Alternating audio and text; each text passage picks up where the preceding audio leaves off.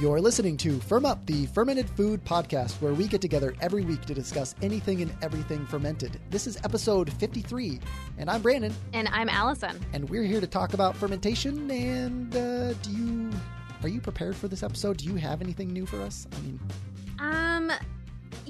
I do. I finally got around to making that kefir that I've been telling everyone that I was going to make. So I made it yesterday. I just put it in the fridge today. Tasted it a few hours ago. Turned out pretty good. This is your dairy kefir, your kefir. Yeah, my dairy kefir. So it's pretty good. It's not very sour. But it's really thick, almost like yogurt.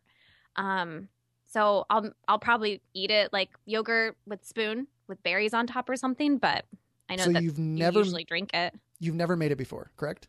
Yeah, I've never made it before. So this was the first attempt, and it worked. But it's really thick. So I'm assuming you used whole milk? I did. I used whole milk. The only reason why I did whole milk was because I read or heard on the news that whole milk is much better for you and your general health. You were drinking something other than whole milk? Yeah, I was drinking skim milk. Yeah, well, that I think it was NPR, wasn't it? They said mix that. The correlation versus causation, I don't know, but it's still that people that generally drink the whole fat dairy are generally skinnier or less weight. Or what's the proper term to say? Leaner, maybe leaner. Okay, there you go. Leaner might be the right word. Well, we go through. I mean, we drink milk so fast in my house that it was getting. We did buy whole milk for a while, but we would go through it so fast and it was just getting so expensive. How much more expensive is whole milk there? Let's see. It's like $5 a gallon or so. We went, but we buy the organic milk. But what's the difference? Like, I mean, it seems like mere pennies for the difference between whole versus others to me. Oh, so like whole milk, organic whole milk at the normal, nothing fancy grocery store here is usually $5, $6, $7. So I'll say $6. But if you get fat-free milk, or skim milk or low, like 2% or something, it's maybe $3 or $4 for organic. So it's like yeah, it's like $2 cheaper. So we switched to the cheaper kind, with the less fat. But we switched back to organic whole milk. And we like it. It tastes great. We drink a glass every night, but we just go through it so fast. So. Oh yeah. Well, that's funny that you have such a drastic difference in price, because I always think of it's like, well, why would I get anything other than whole milk? Because I'm just paying for not watered down, but I mean, everything's out. Like there's nothing in it. That is exactly, it's funny that you said that, because that's exactly what my dad and my grandpa says, because they've always had whole milk and they don't understand why people buy skim milk. And their reasoning is, it makes sense. Same reasoning you have is, why would you pay more? I think in Indiana, it's more, I don't know I don't remember, more expensive to get the skim milk than the whole milk. Something like that. It's something really strange. But they had the same complaint. It's water. It's just water. It doesn't taste like anything. Whereas the whole milk has so much more flavor and fat, and it's delicious. Oh, it definitely is. And I didn't grow up drinking milk, because when I was, I think in kindergarten, found out that I was lactose intolerant. And so I never grew up drinking I had yogurt sometimes, but not even a whole lot, I don't feel. So like, this is more of a later thing in my life when I started fermenting dairy and was able to actually enjoy it. And so like being able to enjoy it in liquid form too, like with some kefir or with some pime yogurt that's drinkable and pourable. So for me, like the whole concept was definitely very weird to like, I didn't grow up with any kind of concept of drink this kind of milk out of this colored carton or anything like that. So for me, like, I was like, why would I get anything else besides whole milk? Like, and plus, I mean, for dairy and for cheese and everything else, I mean, or for fermentation wise, it definitely makes a lot more sense to use whole. Yeah. And so my kefir is really thick. But it's pretty good. I mean, I'm not to like gloat about myself, but it's pretty delicious for the first time. But it was really easy to make. Since you had so much to do with the whole process. Yeah. I mean, I take all the credit for those microbes. Yeah, I'll take all the credit because they can't really speak for themselves. Well, I guess they speak for themselves in the taste of it. You know, that kind of speaking for themselves, but they're not like vocally being like, we rock, we rock. They are now.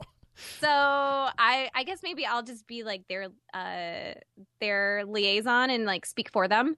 And they did a pretty good job. So yours is really thick. Where did you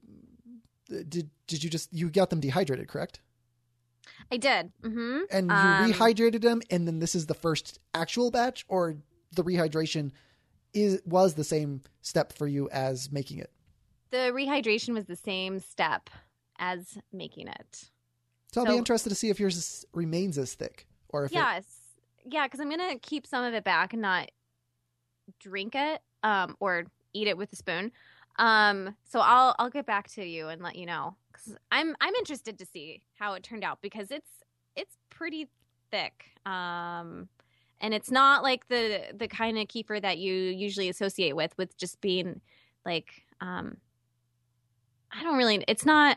it's that you can, like, it's pourable. It's much more pourable than whatever I made. The kind that you buy at the store. Or you're saying yours is not pourable whatsoever? Not really, no. It's really thick. Well, it'll be interesting to see how this continues going, because I think I've had 2 or 3 different strains of kefir grains over the years. And the one that I've kept for a few years now is not nearly as thick as what you're talking about. And it's in whole milk, and it's still pourable. It's definitely thickens up. It's one of the thicker, I kind of lump it into like heirloom fermented dairy of sort, like heirloom yogurts. Like they're kind of all similar, except that it's a little SCOBY of sorts of grains as opposed to backslopping, but it's probably the thickest out of all of those. Now, the other question is, did you get any effervescence in this first run? Did you get the bubbles? Really small bubbles on the outside of the jar. And I did. So sometimes I don't use a fermentation lock or put anything on top of it except like a plastic bag, just like a Ziploc bag, because it keeps stuff from falling in, but it lets all the some of the air go out and it doesn't explode or anything. So it's just like a normal Ziploc bag that you buy at the store. And I put it over it, and it not blew up in the sense like it like blew off the top or anything, but it filled up with air. And so I know that it produced gas and stuff, and it turned it into kefir. I'd be interested to know if you have mutant kefir grains, or if that's just common for people. I don't know. I'm going to have to do it again and do like a side-by-side trial. So maybe I'll use the kefir grains again, and then use a portion of what I keep from this batch and see if there is a difference. And I mean, maybe, I don't know. Over time, I'm sure it will shift and change and be a little bit, especially if you're anything like I am, which sometimes I've been a little abusive to my grains or forgetting about them for extra time. And then everything is, the whey is separated from the solids. And see, that's what I get before it thickens too much. It then starts to separate. But I also do ferment mine with a closed lid. Oh. And and why do you do that? Because I love the bubbles. That's what I love, that like it's kefir is the champagne of milk. I mean, you can also, if you want more of that, you could do a second fermentation stage, which is also another way of traditionally doing it, because generally it was not done in a closed container to start with. But if you put it into, ferment it for 12 to 24 hours and then separate the grains with that half fermented batch or already fermented batch, then sealing that and fermenting for another 12 hours up to even 24. And then, but sealed at that point, then getting more of that effervescence. And then as far as I understand, in my experience too, is that and you probably have more experience with beer brewing, that the carbonation absorbs better after being chilled. Is that correct? Like it holds better as opposed to just being all kind of sitting up at the top? Yep, that's right. Okay, so that's what I also find with the same with dairy kefir. So if I put it in the refrigerator before consuming it, then it's even more of that tactile experience that I really enjoy about kefir. Huh. Well, I guess I haven't really had too many effervescent kefirs. Usually the stuff that we buy is pretty still and just very it's the halfway point between flowable milk and scoopable yogurt. So it's enough. It's pourable. We drink it out of a glass. The store-bought stuff. The store-bought stuff. Yeah. And add like berries or chia seeds or something in it. Sometimes it just depends on whatever plain. So that's usually how we have it. You gotta at least try it with the effervescence, because I mean, that's the real plus side of being able to have it at home.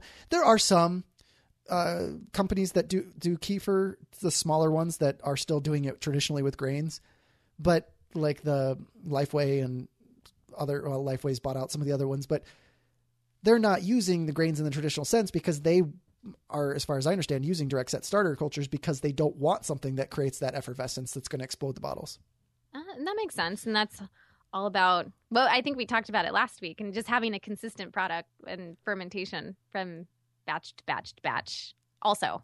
Yeah. And it's very, and I don't even like, are you familiar with Nancy's kefir? Have you ever seen that? I think it's a West Coast brand. Nancy's is like up in Oregon. I think it's out of Salem, Oregon. But I've had their yogurt. I don't know if I've had their kefir. Okay, so they do other things too. Like I've only seen their kefir, and the only reason why I've ever had their kefir is because my wife has got it when it's gone on clearance sale, because I don't know if it's because they're using traditional grains and still fermenting the same way, or if it's because it's a flavored one. Like their blueberry one, at least years ago, would expand so much, so she would buy it when it's already starting to be expanded. So that's why it was discounted, because otherwise it's not going to last much longer on the shelf. So it's continued to ferment in that carton, and that's really good, because that is just as effervescent as it can get, and that's probably because there's added sugar in it too that helps. Probably. I've never flavored kefir before consuming it. Only like in a smoothie have I added fruits or whatnot. I've never let it sit to ferment longer. I haven't. Obviously, this is my first time making it, but I think I might do like another. I don't know how I'm going to do it, because we usually get like the strawberry flavored kind, just to add a little something else to it. Because sometimes by itself it's a little bland. So yeah, I guess I could do a secondary fermentation and try to get it to like loosen up a little bit so it's not so thick and more drinkable, pourable. I'm very fascinated to see if yours thins out a little bit, because it seems like with a lot of the home fermented dairy products, oftentimes people want things to be thicker. So, and that's generally not the case that they're so thick, but it'll be interesting to see how yours evolves. I will keep people updated. And did you name it? I didn't name it. I'm a terrible person. Sourdough? Did you name it? I'm still thinking about it. I haven't gotten around to it. I'm thinking, though, I'm heading towards, because I had that whole discussion with you about it's more of like a city, because there's lots of different types of bacteria. It's not like one. It's not like your culture of what is it, Bill, or you have one that you have labeled and it's like a person's name. Matt's. It's kind of like a person's name. Yeah. Yeah, I mean it's an S, and it's so I'm leaning more towards like tiny town. I think that you had mentioned something about a movie Rio. That had that. Yeah. The parrot, referring to Minnesota as Minnesota or Tiny Sota. Tiny Soda, that's right. So I'm kind of leaning something like that. And then that kind of took me to like remember Tiny Toons? That was on TV like a long time ago when we were kids. I think it was called, wasn't it like an animated? Thing? Yeah, something like that. And it has like a whole bunch of like crazy characters on it and stuff. And it's kind of weird and funny. It's unpredictable. So I was kind of leaning towards that. Tiny Town or Tiny Toons or something like, or maybe Tiny Town. But I haven't come up with a good name yet. It's not that hard. I know. Maybe I'm just gonna call it Tiny Town. That's it. That's the name. Wow. There you go. It's official. It's official. No turning back now. I'm going to have to quiz you in a few months to make sure that you're still referring to it as that, because make sure you haven't forgotten. Oh, what was it called? So I'm going to run into my kitchen as soon as we finish recording and write it on a piece of like duct tape and put it on the side of the container so I remember. Yeah, maybe make it a little scarf or something too and wrap it around the edge of the jar. Do you store yours in a jar? No, it's like a big glass bowl. That has a plastic lid on top. I thought that you said this was tiny. That sounds large. So it's a little bit of an oxymoron. It's a pretty big culture, but there's lots of really tiny things inside of it. It's like 3 or 4 cups of starter. And did you choose your vessel for any specific reasons? It was on sale at CVS when I was at the pharmacy. I needed a really big glass container, and so it was that's what it was. And I was using the glass container for something else. I can't remember what it was.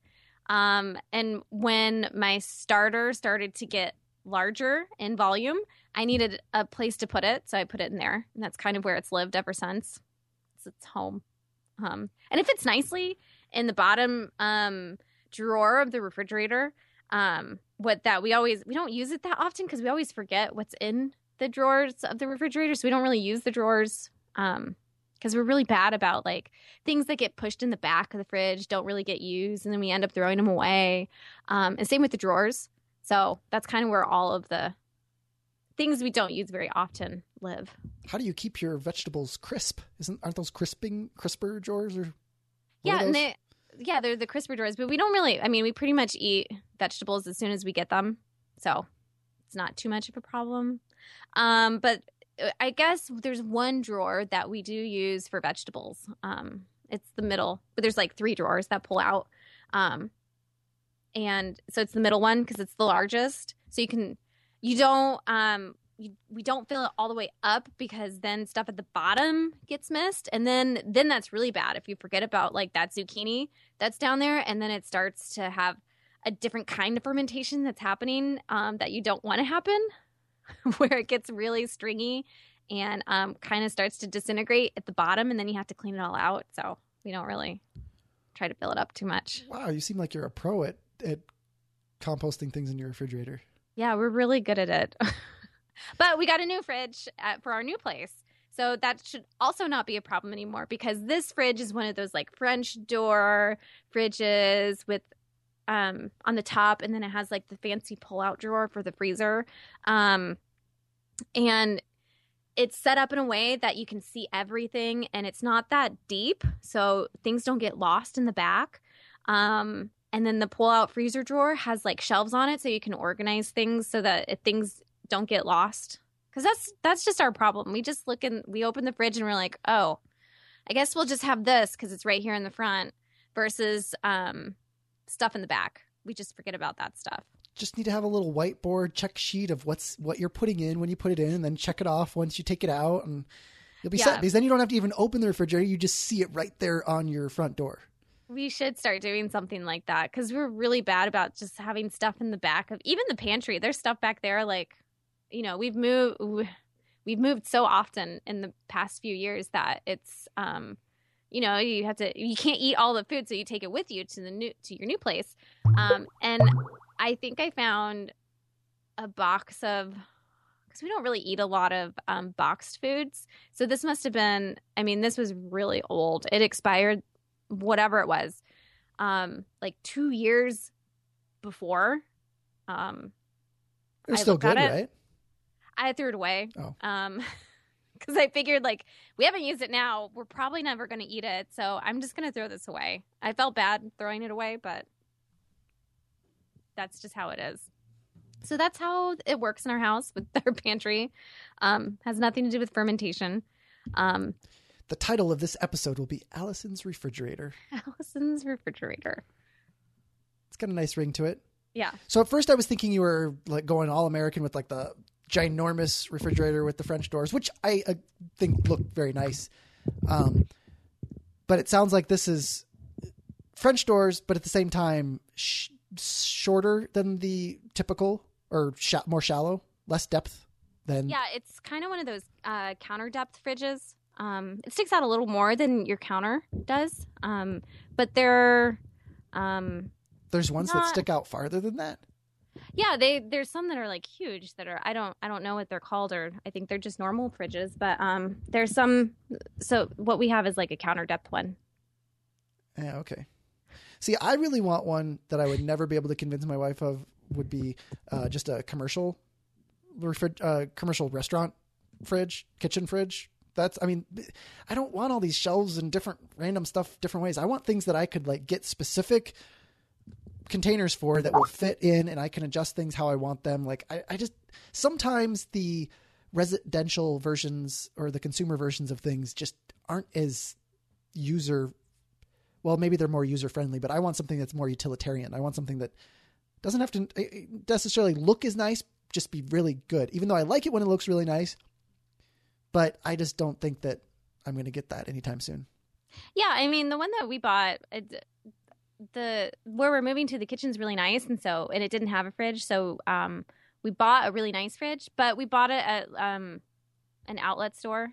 So, and it's the place, it's like Sears Outlet or something, where they take all the fridges that are dinged up through shipments, or like something's wrong with them. So there's like a tiny scratch on it, but it was half the price as a normal fridge. So that's kind of how we buy appliances, is like they look nice, but you can't really tell what's wrong with them. Like we had a dishwasher and we bought it for like $500 because it didn't have the silverware rack in it. It worked great. You can just go to like Goodwill and buy a dishwasher, like the silverware rack, and just put it in there, and no one knows. I mean, you don't see it. Yeah, I mean, I wouldn't have thought anything wrong of that. I mean, I'm all for that too, especially when there's like deep discounts on things for small little insignificant things that eventually are going to get dinged up anyway, potentially. I don't know if I'd lose a utensil rack or whatnot, but I mean, still. Like you said, it's so easy to replace. And I mean, it doesn't really matter because after a few years, it gets old and worn anyway. So, and you have to buy a new, depending on what it is, you have to buy a new one anyway. So pretty much all of our appliances come from like the Habitat for Humanity Restore, where contractors who are flipping houses or doing really big apartment renovations or something like that, they take all the old appliances there. And they're usually really nice. Like we bought a Kenmore Elite cooktop for maybe like $800. When those things, we looked online and it retails for like $2,000, $3,000 or whatever it was. It was such an amazing deal that we would have gotten it anyway, even if we didn't need it, just to keep it, just because it was so nice. But stuff like that, like, hey, that's great. We got a really great deal on it and it looks great. So that's kind of how we do things at our house. Oh yeah. And I definitely dig the Habitat Restore stores. They're very, it makes a lot of sense. It's like things are being used, things that get wasted otherwise can really definitely be a win-win for everyone. Yeah. And you can't really tell. I mean, as long as, you can't really tell. It's not like anyone's going to go and be like, oh, you bought that at the Restore. Oh, I don't know if I can be around you. I guess we don't really care. We don't have family or friends who care too much about our appliances or judge us by our appliances. So that works for us. That's probably a lot easier. I think it'd be kind of tough if you had a bunch of people around you that were always looking at your appliances.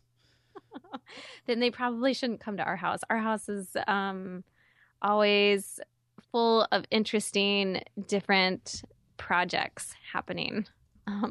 Just construction projects or fermentation projects. So it's more of you come in and you're like, oh, what are the Wellses doing today? So.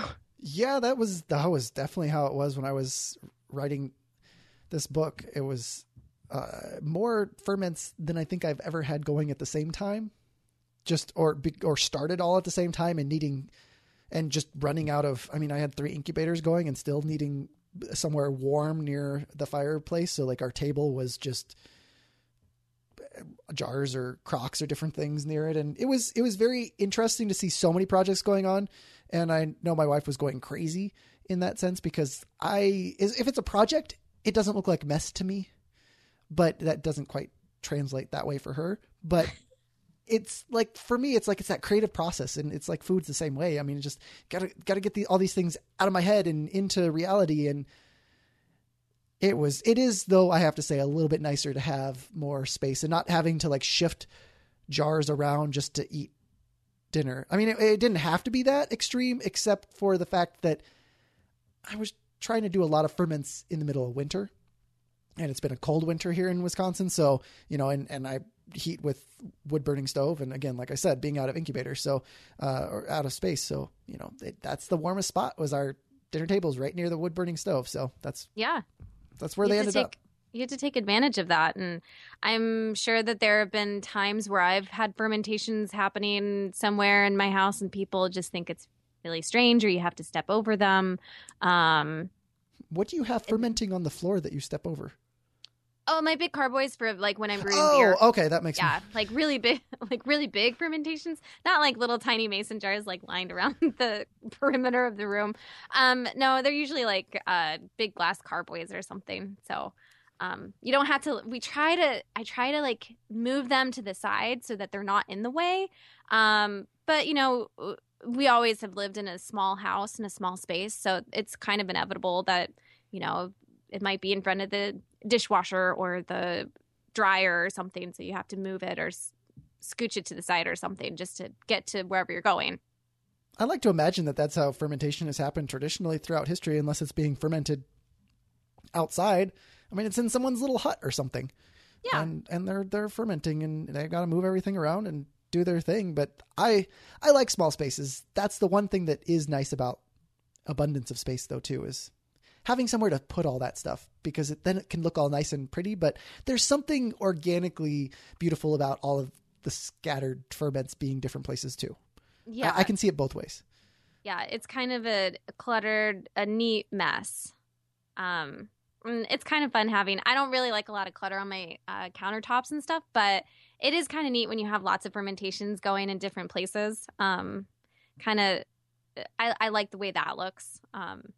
But that's because I put a lot of hard work into all of those ferments that are going. So the only thing I find when I have too many going in different locations, especially if they're new locations and not like spread around in normal locations, checking on them in any upkeep that may or may not be necessary is something that I have to be a little bit more on top of. Because if they're all kind of in generally the same spots where I'm used to seeing them, then I see them and it spurs the idea of like, oh, let's see where they're at if they need to be checked.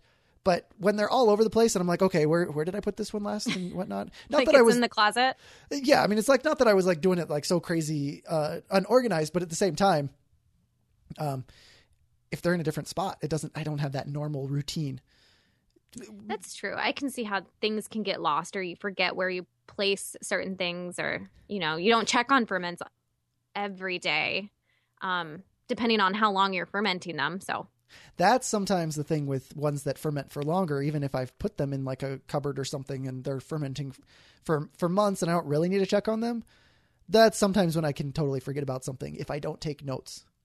I've never been really a note taker, or I'm a reminder kind of person on my phone. Like I have reminders that come up, and I'm still kind of sloppy about that sometimes, like the way that I'm reminded about stuff. And so I would say the number one thing I got for fermentation out of writing this fermentation cookbook was getting more structured and forced structuring of the projects, because if I don't need to expand and be making more at the same time, I don't need to be on like a commercial schedule and thinking about things in a very structured sense, because fermentation kind of has that ability to just kind of happen and do its thing, and things are going to taste good throughout the process. And even if some vegetables go a little bit over, I can still cook with them. But when I need them for something specific, for a photo or otherwise, or for a specific recipe, I kind of need to be more structured. And oh wow, it's so much different to actually take notes on things that I'm cooking or fermenting on a regular, consistent basis. Like I'll do it sporadically. I'll try it for a little while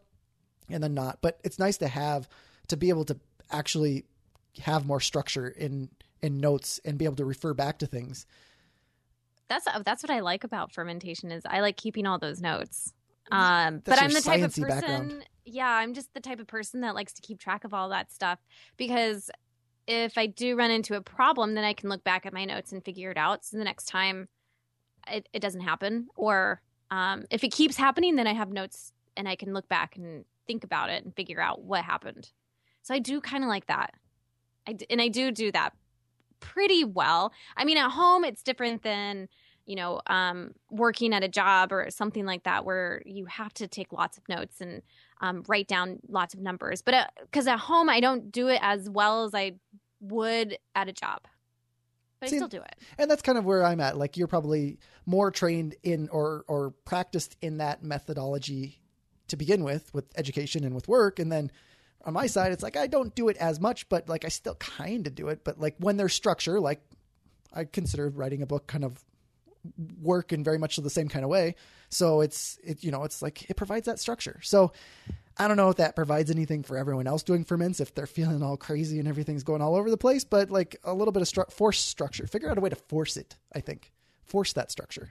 Yeah. I think that's, most humans don't change unless it's like pain kind of motivates that a lot of times. Like it's hard to get out of those comfort zones. I heard it takes like 3 weeks to make any sort of like real, like if you don't floss and you do it for 3 weeks, then it's a habit. Something like that. No, I tried. No, I probably should. My dentist is listening. I do it occasionally. Yeah. See, but that's something that like that is one of the habits that I have been on for years, like flossing, and kind of going a little bit off tangent here, but like it's just one of those things where it's like I've flossed for years and like it just feels wrong if I don't do it. But that's because like 15 years of doing the same thing every day just kind of creates that habit. So I think I'd say it's more challenging for some things that aren't an everyday kind of thing. Like, I would like to get better at my yogurt fermentation. Like, that's why I generally will ferment it about every 5 days, because making sure that I have enough milk to do all the different dairy ferments that I have, and then making sure that I, at the same time, that I have the milk, that I am doing it on the date when it needs to be. Like, sometimes I get kind of close and I'm like, oh, I need to ferment this right now, or backslop it right now, or otherwise I'm going to end up losing this culture. So for myself, like, that's probably one of my weaknesses, is like, I just need to get really structured. But since it's not a daily ritual, like kefir, like that's something when I do that daily, it's a lot easier to keep up on that and not forget about it. Yeah. I mean, I can see how that, I mean, if I'm not making something like on an industrial schedule, like not like what you would assume is I'm making lots of beer all the time. But if I don't do it on like a frequent schedule, like I'll make beer, if I don't plan on doing it like once a month or something, then I'll go like months without doing it. Because I just haven't kept up with it and stuff, or I forget about it, or, you get busy. But if it's in your routine and you're like, hey, it is like the first Saturday, I always brew beer on the first Saturday. So I'm going to do it now. So then I have beer, or, that's just an example, but same thing with sourdough. If you kind of like get into a routine of it, then it makes it a lot easier, and you kind of can fit it into your schedule. So it doesn't take up any like real time, I guess. If that makes sense. Yeah. Well, and habits just generally kind of have that sense. It's like, once it's a habit, it doesn't really take time. It's not difficult. It's more the work of setting up the habits, which is kind of weird, because I kind of always, it's like, well, I mean, certain things I'll just let ebb and flow as they do, because if I'm not doing it, I must not be that interested in it. And fermentation over the many, 8 years or so that I've been fermenting ever since like making yogurt at home, it's kind of ebbed and flow at certain points in my life, and I haven't done it as much, not because I didn't care about it as much, but just because I get busy or I get distracted with other things. But if it was a habit, it'd be a lot easier. And I think the reason why I think about this kind of stuff a lot is because I think a lot of people would like to ferment more, or do all kinds of different hobbies or interests or different things, or cook more or different things like that. But it's much easier to watch the cooking show on television or listen to a fermentation podcast than it is to get into the habit of making these things. Even if it is fun, even if it tastes amazing, even if people are doing it for health reasons, sometimes it's really difficult to get into the habit of doing it. Yeah. Well, and the other thing, sometimes, you would do a hobby, like fermentation is a hobby. For me, outside of like science and work and everything like that, it's a hobby. But I think that you can get to a point where it becomes more of a job and you don't really enjoy it as much, because then, so you kind of have to have like the right balance of hobby, job. Like the fermented man, like he's making a lot of his ferments, but he also buys them too. But I think that would eventually, I don't know though. Would it become more of like a job? Like you felt as if it kind of would suck all the fun out of it, because that's kind of how you are living your life.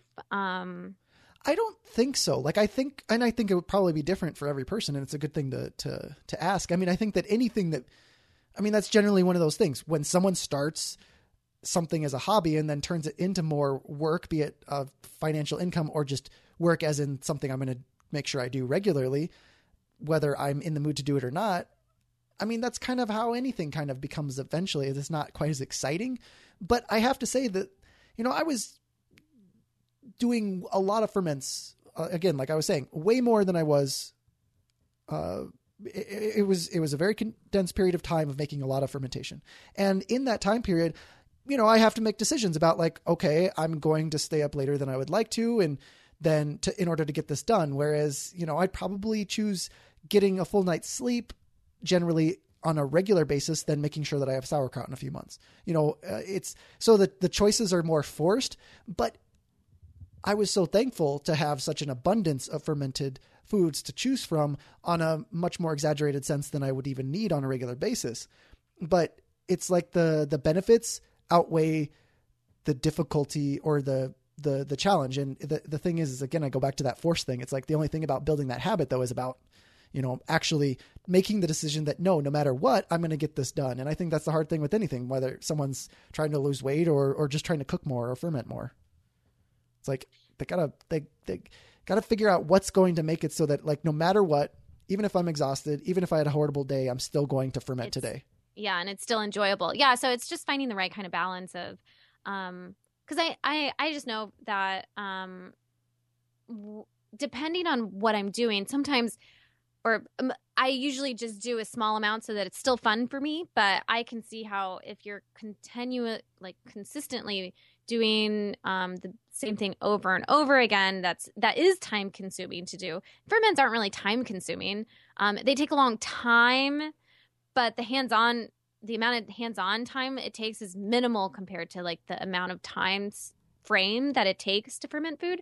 But I can see how if you're doing a lot of fermentations and you have a lot of those things to keep up with, and to continuously making them all the time, because that's how you are sustaining your life and living your life and stuff, I can see how that can become more of a chore than a hobby. And people might get disinterested in it. Does that make sense? Yeah, definitely. And I think the chore is a very decent word. I mean, gardening has that same kind of aspect of chore-related activities in order to get something that's so amazing and abundant. I mean, it's not going to be amazing and abundant food if there aren't certain chores taken care of at certain points. And like right now, it's like, oh, it's getting to be about the time. It doesn't feel like it at all, but I need to start planting some seedlings soon and at least plan out the entire garden that we're revamping and making a lot bigger and going to be focusing more on what fermented vegetables are we going to be putting into it. We've got a lot of chores to do at this point, which I kind of am mixed. It's like, yeah, it's exciting to think about gardening,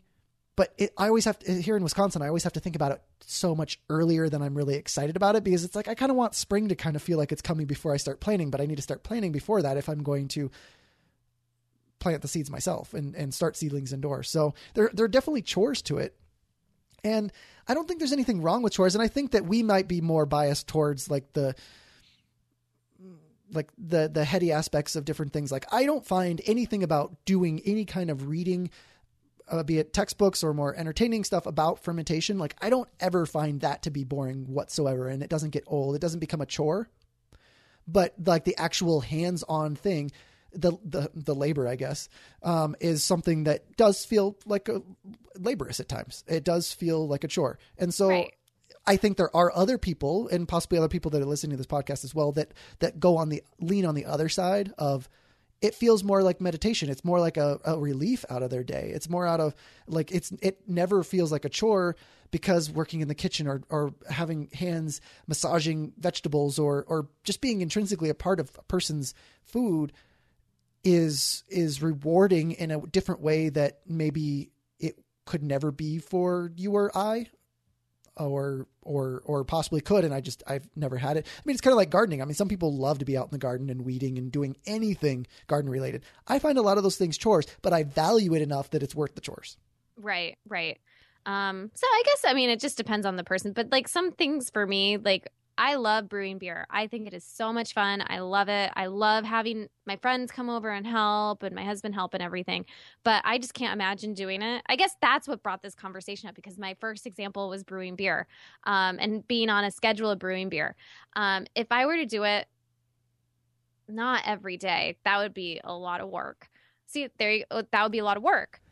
Because it's, again, not necessarily the hands-on time that you were doing. It's just like a lot of waiting, and it kind of takes the whole day to make a good brew. And there's a lot of cleaning, and granted, I like doing that because I know the end result will be a really good beer. But to do that every day, I don't know if I could. So there's my testimony of never wanting to be a brewmaster, but I love doing it at home. I think it's a lot of fun. If I do it like every other month, I think that's more than enough beer that we should be drinking. And it's fun. It doesn't take the fun out of it because it's not all the time. I think that, well, you kind of hit on two things that I think of. It's like the part about, for me, that's almost sometimes the downside of, I feel like I could get into more of a routine if I could consume more of these things.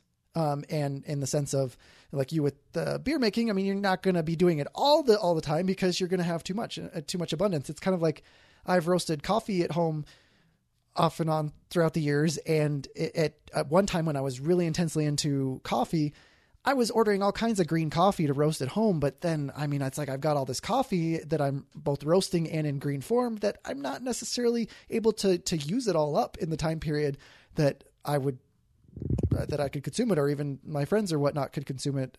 So there is that, like, sometimes I like the romantic side of artisanal production of like not the everyday nitty gritty, like sacrifice of doing continually the same things. Even if someone loves it, it has to become work at some point. Like, I like the romantic side of that, of like being able to learn so much from just the experiential aspect of doing something over and over and over again, that mastery of sorts. And that's something that's either takes a lot longer on the home scale or really isn't attainable in the same sense. But then there's the plus sides of being a home fermenter versus a commercial fermenter, in the sense of I'm not needing to make money on this, and I can make these things for myself, for my friends, for family. And then that's all. So I'm not going to be making as much as I would, as many ferments as I would if I was doing it commercially, but I get to learn things in a different sense because I'm not based on any kind of economy of anything. I don't have the benefits of economy of scale, but I also don't have to worry about paying the rent on a fermentation facility. But the other thing that, like you said, that I think is kind of almost the solution to a lot of, I would think, to being able to do these kind of things and making it not be so chore-like, or building the habits in the beginning, is doing it with other people. I mean, that's like a totally good way, I think, to if a person wants to ferment or cook or do more things. It's like, I used to cook way more when I was in college because I'd have friends over or whatnot, and we'd cook meals together. Like make pizza together, or something simple enough to do as a group, but it's something that, otherwise wouldn't have definitely been doing in college. That's true. I mean, that's an excellent example, because I would, if I had more people fermenting with me sometimes, I'm sure I would do it a lot more than, I mean, I think we do it a lot anyway, but I would probably do it a lot more often, or go to other people's houses and do it, because it's very social to me, because again, it's not a lot of like physical hands-on time. There's some periods of time where there's waiting, and you're waiting for stuff to happen to move on to the next step. So it's kind of a social, I guess, aspect of that. And cooking, I mean, that's a good example of I when it's just me, I don't really cook at all. because it's just me. Whereas if I have like my husband or like friends coming over or something, I cook way more, and it's more of like I want them to help me. So I guess I can see it both ways. I wonder if there'd be a way we could make a virtual kind of setup for something. Like I'm kind of thinking like Kim Jong style of like a community getting together and or at least family and friends getting together and making kimchi and doing that in the fall. I wonder if we could do like some kind of virtual fermentation fest, because I know there's festivals popping up different places, but I wonder if there's a way that we could like get enough people technologically savvy enough to be able to like set up like, I don't know if webcams would be the thing to do. Like we could do like a Google Hangouts of sorts. If people in different areas and get groups of local people together and then have everyone together and we're all chopping up vegetables or fermenting whatever that takes a long time or making beer or something and get everyone together. Like, so it's like not only a local communal event, but also like a national or think big global event, you know, like get everyone doing something really cool. That's a really good idea. So we will have to work on something like that. I think it's got to be possible. I think it'd be exciting. I think it'd be fun. I think that that's sometimes the issue is that there's not always that many people that are fermenting. I mean, there's plenty of people like here in Madison. There's a lot of people that are interested in fermentation or that are fermenting, but there's certain other areas where it's not necessarily as big, which is that's where Tara will come in with her fermentation on wheels. Listen to a few episodes back, the interview with her. I mean, that definitely helps like spreading word around different places. I mean, fermentation is fun and it is a social thing that like for so many years, I just did it myself. Like I was like, I don't know anyone else that's fermenting and it's fine. I just like enjoying it and I share it with people sometimes, but I never really got people too excited about it. But then that's where it's like, got to start firm up, got to share this with other people because it's fun. It's a lot of fun. For a lot of different, I love it for a lot of different reasons. But I think secretly I really like it because of the note keeping stuff. I think that is kind of because I like being organized and but I also like knowing the answers of how things work. And so it's always been kind of like, how does this work? That's so strange. Like you can't see this, but it's changing. When you're little, you don't really understand, like chemistry or biology or microbiology, because you're too young and you haven't learned it yet. But stuff like that, it's just, I really like it for that side of it too. But I know of a lot of people in San Diego that are really interested in it. And there's a lot of clubs and stuff here too that do get together, and do fermentation swaps, or they'll make sauerkraut together, things like that. Yeah. We just got to make it bigger now. Got to spread it around the globe all at the same time. Yeah. By the way, how was your class this past Wednesday? It was good. It was like for myself, I just had the follow up on the vegetables. Everyone's curtido is bubbling and that's good. And people at different stages in that process because having different temperatures in their homes. And it's good to have that little bit of follow up. Everyone seems pretty confident and is going along just fine with that. And then I got to sit in and listen to a sourdough workshop. And so that was. Did you learn anything? Was there anything that stuck out that was like, whoa, I had no idea? I did. I learned a few things. The one thing that really stuck out that wasn't as much sourdough specific, but very much so just wheat in general, was the aging process of like freshly grinding flour is going to act differently in bread baking than pre-ground store-bought flour that's been actively aged. Is that because of like the enzymes in the flour? Man, now I'm feeling kind of, I should have taken notes. I actually don't, I remember that was the case. And I kind of like put a mental note of remember this. And that's kind of how I generally would go is like, I need to look into it more or re-ask Trevor who did the workshop and ask more specifically about that. But that was the one key thing I remembered, and I apologize for not remembering. I forget what it is, like the statistic of people remember like 1/10 of what is shared in a presentation or something like that. I don't remember. So that was the 1/10 of things that I recalled. And I think it's important. And I will think about it the next time. And then I'll be like, because the way my mind works is like, oh, why is that? I remember it's the case, but why is that? And then I'll look it up. Oh, well, I didn't mean to put you on the spot. I was just when you said that different ages of or how long you've had flour makes a difference on your bread. There you go. I couldn't think of the word bread. I never really thought of it. And then I was just sitting here thinking like, well, what could make it so different with time? And I just thought I think it's gluten development. Would that be? Oh, okay. I think the gluten is like other stages in the sourdough process or just working with flour in general. I mean, there's different stages where the gluten is relaxing or different things like that. And the aging process, I think, develops the gluten and so therefore makes a more leavened bread. Huh. Okay, that's interesting. If you talk to Trevor, I want to know the answer because that's really interesting. I didn't really think about that either because do you freshly grind your own?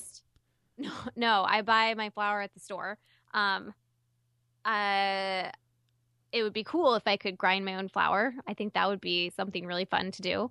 But I'm not at that point yet in my life where I can do that. So I buy it at the store. But I have noticed like when I do make bread, whether it's sourdough bread or just like whole wheat bread or something like that, that if I do see a difference in the rise of the bread, and maybe it has something to do with not necessarily the yeast, the instant yeast or the sourdough yeast or whatever it is, but more of the flour itself. And I've never thought about that. There you go. Now you have one more thing that you can blame as a potential excuse for why your bread didn't turn out the way you want it to. I will totally blame it on the flour. Although I'm not going to blame it on the microbes in it. No, don't blame it on Tiny. Yeah, I'm not going to blame it on Tiny or his little buddies. So wait, so it's not only a he, but he has little buddies. Like, who's the he? I thought your whole aspect was that it was like a amalgamation of many individuals. It's the entity itself as a whole is a he. I don't know why it's a he. It just came out that way. That's interesting because like in English, it's oftentimes like ships or land or otherwise are referred to as she. So in your mind, you think of it as he. Yeah, I don't know where. I guess I don't know where that came from. It just came out. I don't know. Well, it's set in stone now. It's a he. It's a he. Named Tiny or Tiny. Oh, I don't even remember what you said, but Tiny's the short thing that I'll call it. Yeah. And he has buddies. He has buddies. He has, well, when you like split them off, then those are his buddies. Oh, okay. I see. Yeah. I didn't explain that part, but that's because I also just came up with that because I needed an explanation for his buddies. That makes a lot of sense because he's just prolific and spreading his buddies everywhere. Yeah. And yeast bud. So his buddies. There you go. Those poor bacteria are just kind of out on their own. One question about sourdough starter. Does it absolutely does it need oxygen? I mean, can it be kept in an anaerobic environment? I know in the refrigerator you can keep it at that stage, but if a person was going to keep it out on the countertop, what would be the reason? Why does it need to have a lid ajar or besides just pressure buildup? Well, yeast can grow in the presence of oxygen too. So that's why you can have your sourdough on the counter in an open container because yeast kind of they swing both ways. They kind of go both ways. Yeah. But then the question is, since they can go both ways, and so is the main question is the lactic acid bacteria that are also in most people's culture I'm assuming that's also anaerobic. Yeah, see now I don't really. I have not found anything specific. Yeah, you're stumping the fermentation scientist here because I've never really found any sort of hard evidence. Because it's something I've always wondered too, because they still grow in the presence of oxygen, even though they are considered anaerobic bacteria. So I'm wondering, I may have learned this a long time ago in school, but I think that some of it is like micro oxygen that's present, not necessarily that's inside the dough, that you can't get oxygen in there, and that helps them grow and stuff. But they do also they do better in an anaerobic environment. But when there is oxygen, they still can grow and thrive. It's just they kind of go both ways too.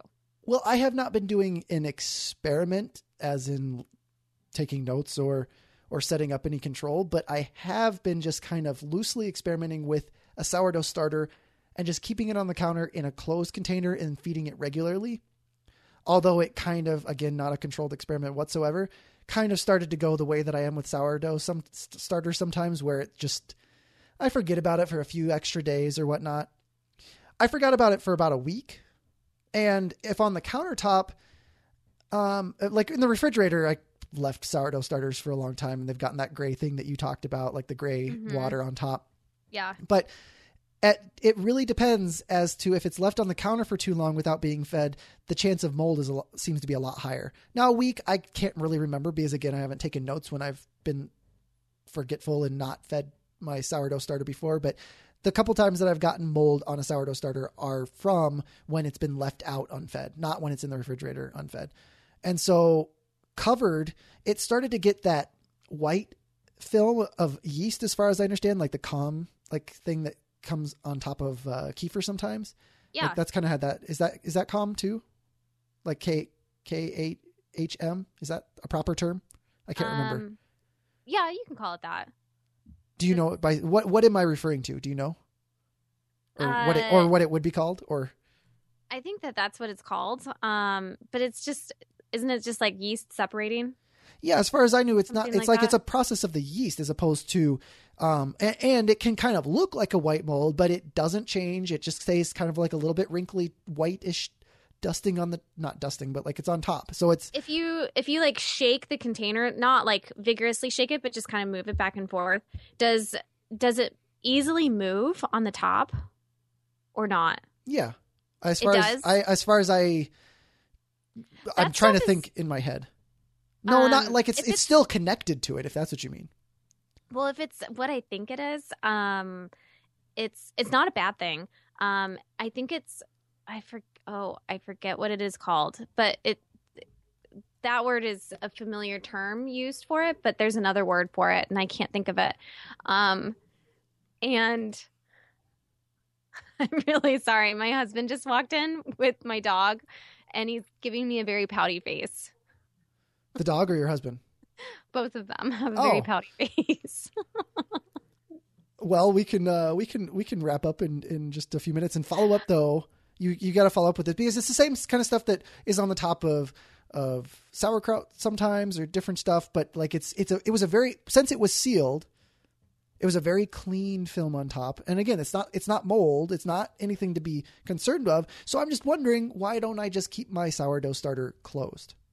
Well, I'm the stuff that I think you're talking about. It's sorry, I was trying to explain it, and then my husband walked in. The stuff it's yeast protein that they make, and it floats to the top. And I forget what it is called, but it's not yeast. It's yeast protein. So then, what I'm still on the hunt for is, for one, is that yeast protein going to affect my sourdough bread at all? And also what, do you know? It shouldn't. You can just mix it in. And that's what I've done. And it smells still nice. It still smells good.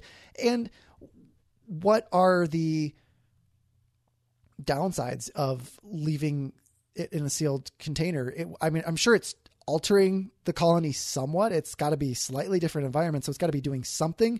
But is it over a long period of time going to be a downside? Otherwise, it seems like a plus to me because I'd rather get that on top than forget and end up with mold on top and have to start over. Yeah, I don't think that there is a downside. I don't think that. So why does everyone do it in an open vessel?